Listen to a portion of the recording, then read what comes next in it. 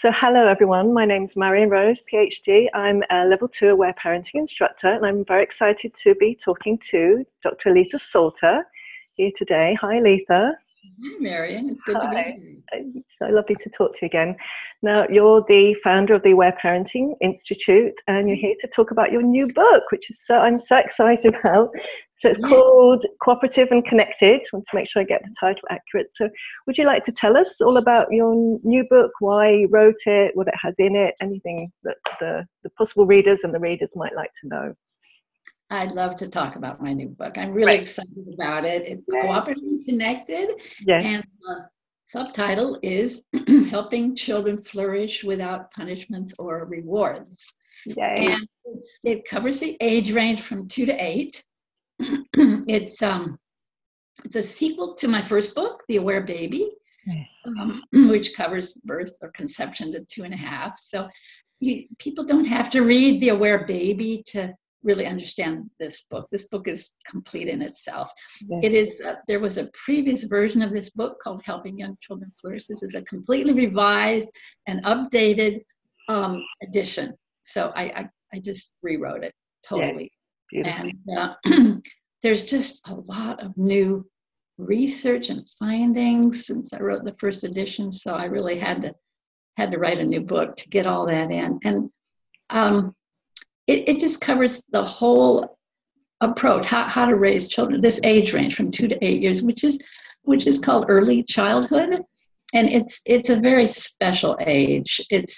Children this age are just delightful. They're at a stage of development where they think differently than adults. They learn differently than older children and adults. And parents often have a lot of problems with children this age. This is the age of tantrums. This is the age of kind of often, self-centered, kind of stubborn behavior, not always cooperative. Children develop a will of their own, and that's all very healthy. So I cover everything in this book from tears and tantrums, fears and frights. There's a whole chapter on learning, how children learn, how parents can help children learn. Play, a whole chapter on play, the importance of play, the different functions of play, parent-child play. And then there's of course the whole chapter on discipline, which I call conflicts and challenges. A whole chapter on discipline and a chapter on siblings. And there's a chapter on ailments, about food issues. So it kind of covers the whole gamut of early childhood, the issues that parents deal with. So, the research, since I wrote the first edition back in a long time ago, 1989 was the first edition. It definitely needed updating. Since I wrote the first edition,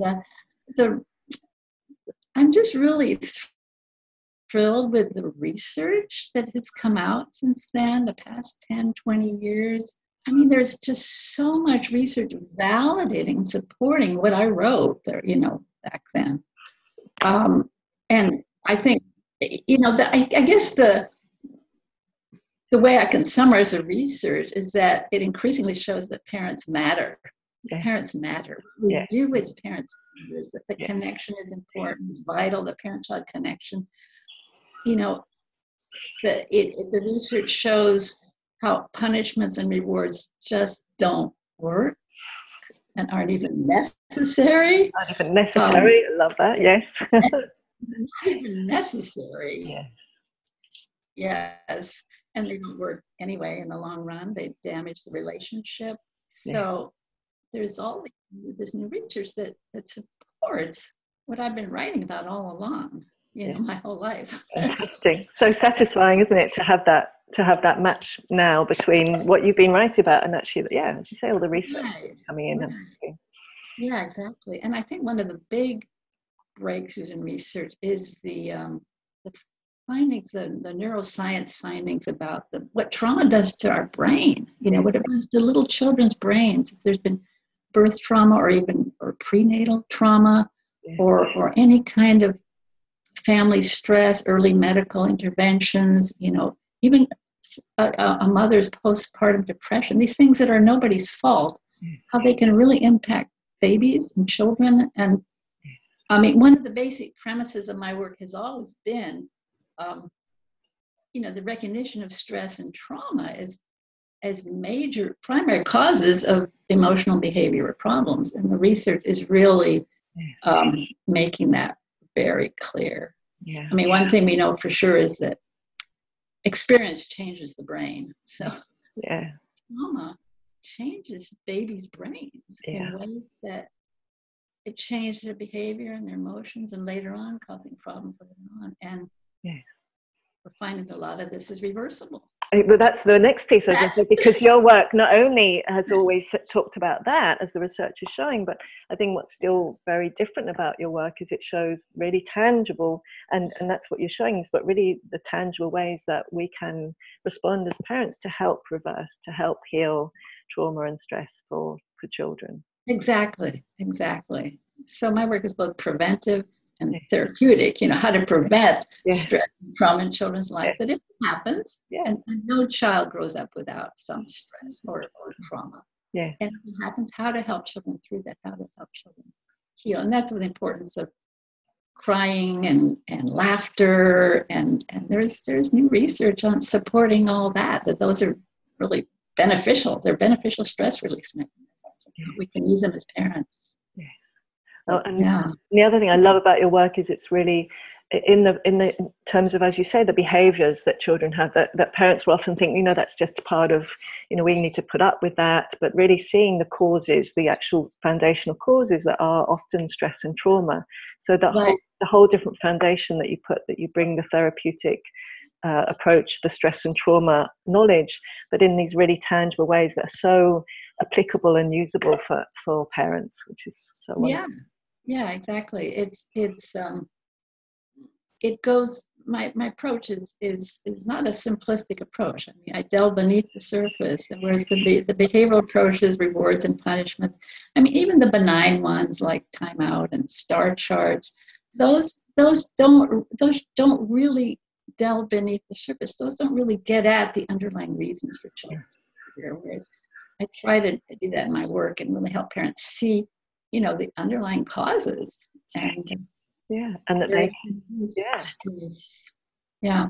and as you say in your book, in the Cooperative and Connected, in your book, that you have really tangible strategy solutions for each of those things that parents may find challenging.